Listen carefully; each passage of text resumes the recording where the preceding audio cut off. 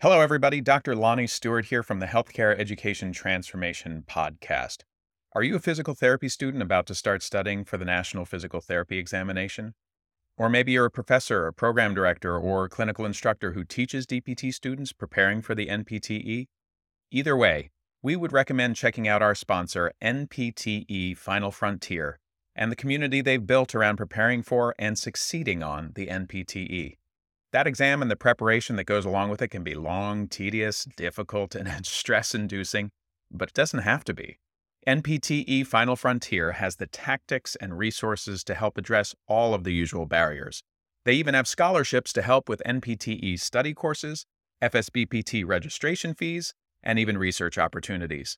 And if that's not enough, they're even donating to the very first annual HET Podcast Scholarship to be awarded at the end of every year. Go to npteff.com for all of the details and use code HET for 10% off all purchases. Links to both the NPTE Final Frontier and their scholarship options are available in the show notes. And now, let's get ready to learn.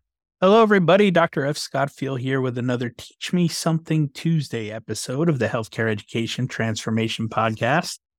Today's lesson is short and sweet. It's a neat little teaching hack that I learned from a mentor of mine outside of the world of healthcare. This person was just a teacher, a high school teacher. They taught middle school. They taught, I want to say, even as young as elementary at one point. But the moral of the story was they kind of worked their way up for many, many years. And then from there, they ended up becoming an administrator. And I think they were a superintendent by the time they finished their career. And this episode is really just called For Future Reference. And what that means is you can keep an idea of what to do and things to do and people to involve in future classes by keeping a journal on your class. So when each class starts for the semester, for the month, for whatever, you can keep a little journal. And after the end of each class, jot down the names of students who spoke up, who responded to some of your points, asked questions, thoughtful and insightful questions that generated more lively exchange, and really help use this information and any topics or ideas or things that you used during that class that really, really got the class involved and really had good engagement. Because you can use all of this information for future classes in order to prepare for future educational sessions, right? If the same students are speaking up all the time, use that to call on other students that maybe aren't. If you used a technique or some sort of teaching method that really got the class involved and got them going, use that again. Try it in a different manner. Try it about a different topic, right? See if it works again.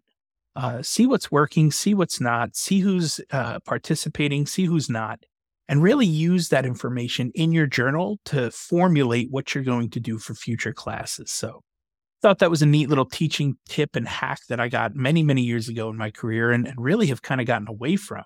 But I want to start implementing again in my next semester of teaching. So that's just for future reference. Hope that was helpful, and I hope that you can implement that in your teaching strategies moving forward. We'll see you on the next one. Well, I hope that episode was entertaining as much as it was informational and educational. If you enjoyed this episode or any of our past episodes, we ask you to please subscribe to the podcast and leave us a rating and review. And please share out the episodes to those who you feel may be able to benefit from them. We also urge you to follow us on all social media platforms at HET Podcast and let us know what topics or experts you would like to hear from in future episodes. And just as a reminder, none of the information on today's show should be considered medical advice. It's simply infotainment or edutainment to help educate our audience. For medical advice, we always advise you to reach out to your preferred medical professionals, and we'll see you on the next show.